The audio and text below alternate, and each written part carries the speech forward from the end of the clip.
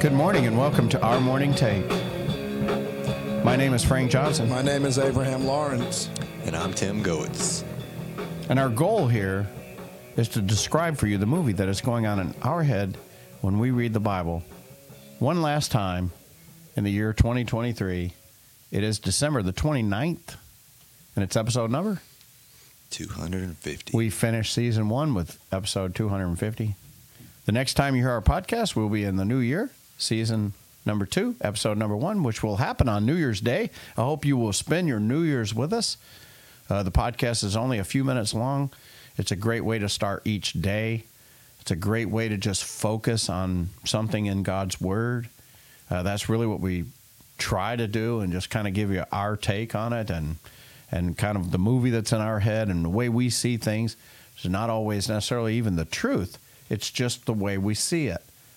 And it's really been an incredible journey, just learning so many things along the way as you study and you revisit certain stories that you've read a million times, and you just pick out little things that at this stage in your life, God really opened your eyes to it. And it's great. I really love it. One of the things that we do in school is we study a particular genre called history. And the reason we study history is because it tends to repeat itself. So we study about where we've been, and it usually gives you a pretty good indication where you're going. And I think the Bible does that for us too. Oh, it absolutely does. And also with history, like Abraham will talk about things that he's learned, and then I'll go back to that same period and tell him something else that happened that he never even thought about. And it's the same thing with God's Word. Mm-hmm. Yeah. We're reading in Matthew chapter 2, and I just want to give you just a little bit more of this story before we actually wrap up for the day and for the week and for the year. We're just about all done. But one more little key part, Matthew 2:16, after Joseph and Mary have departed for Egypt, and Jesus is safe in Egypt, Herod in verse 16 says that he saw that he'd been tricked by the Magi. They never did come back. Those little suckers. Bethlehem, I don't know if you know this, but Bethlehem is only about an hour, maybe hour and a half from Jerusalem. That's all. I mean, it's literally I'm surprised he didn't send anybody to follow him. Yeah. Follow the Magi. Seriously, because, they're just going down. Saul would have definitely done that. Yeah, and the cool thing is when we get into that David and Saul story, Saul would send for David. Well, literally, you could send a messenger down there. He'd be down there in about an hour, hour and a half. He'd be in Bethlehem. He could find David on the hill and get him back in about an hour and a half. So literally, like from lunch to dinner, David could already be there, and he'd have his lyre all tightened up, and he'd be playing songs for Saul. And then when he was done, he would literally go back home and spend the night in Bethlehem. So that's how close they are to Jerusalem. And yet, I don't know how long Herod waits, but obviously a few days. He thought, sure, a couple days, they'll be down there, they'll be back. He really thought they were coming back. Yeah, they're down there freshening up, having a good time. Instead, they're gone, and he just becomes enraged. He sends and he slays all the male children who were in Bethlehem and all the vicinity from 2 years old and under, according to the time which he had determined through the Magi. Then what he had spoken through Jeremiah the prophet was fulfilled. This was what was spoken from Jeremiah the prophet. Now, Abe, I know you know this. Where was Rachel buried? It even says it in Genesis chapter 50 when he tells him to bury him where I buried Leah. And we talked about, well, where's Rachel buried? Well, they give her this fancy name in Genesis, but it's changed to? Oh, gosh. Bethlehem. Yeah, but the other name was like... the other name is weird. Yeah, I don't like even know. Machpelah or something like that. Well, that's where the actual gravesite is for Leah. But yeah, it was a weird name. But it was changed to Bethlehem. So Rachel is buried right here where he's slaying all the children. And Jeremiah chapter 31 says, a voice was heard in Ramah, weeping and great mourning, Rachel weeping for her children, and she refused to be comforted because they were no more. Now, there's so much symbolism if you're Jewish. You got to understand sometimes Scripture is written for people that have this Jewish understanding that we don't get in English. But can I paint you a little bit of a picture?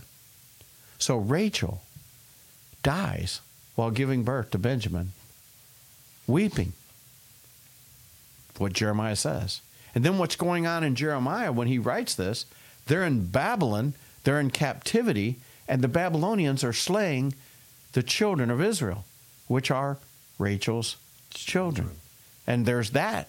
And now there's this where Herod is down there slaying the children of Bethlehem, which is where Rachel is buried, slaying her children once again. It's just such beautiful metaphors that the Word of God uses to like describe a scene. And we talk about the movie going on in our head. This is right here in front of us in Scripture. I'll tell you what's interesting is that in the King James Version, it's calling Jeremiah Jeremy the prophet. Yeah, and you know, we've talked about this before too, because what this is Matthew was Hebrew, and you know, he was a Jew, and he wrote, when he wrote the names, he used their Hebrew name. Jeremiah is actually a Greek name for Jeremiah. Isaiah, when he says Isaiah, he says Isaias, because Isaiah is actually the Hebrew name, and the Greeks have transposed it to Isaiah. And I believe he did that for, a couple of other people. Like when he gives the genealogy, he's using Hebrew names usually. And then Luke, he gives it to you in the Greek version. And so sometimes it sounds like they're not even talking about the same guy, but they are, because it's just one's Hebrew and one's Greek. Makes sense, though, right? Yes, it does. Yeah. And when Herod died, behold, an angel of the Lord appeared in a dream to Joseph in Egypt and said, "Go, get up, and take the child and his mother and go into the land of Israel." Now, everybody thinks that Jesus was born at 0 A.D., because BC, we all know BC stands for? Before Christ. There you go. Tim's got it. Before Christ. Yep. And A.D., that's a little harder for us to remember. Oh, man, that's a tough one. It's Latin. And the two words are Anno Domini, which means in the year of our Lord. Anno Domini, which means that that's after Jesus was born. We have one little problem with that, though. This Herod that slew all these kids died in 4 BC. So, he died 4 years before Christ was born, which means that he had to slay the kids before 4 BC, which means that Jesus was probably born somewhere around 6 BC, maybe? 7 BC? He's supposed to be about 2 years old when he went down there to kill him. Are you getting the picture now? Yeah. Jesus wasn't born at 0 AD. And so people that say that at 33 AD, Jesus was crucified, well, maybe.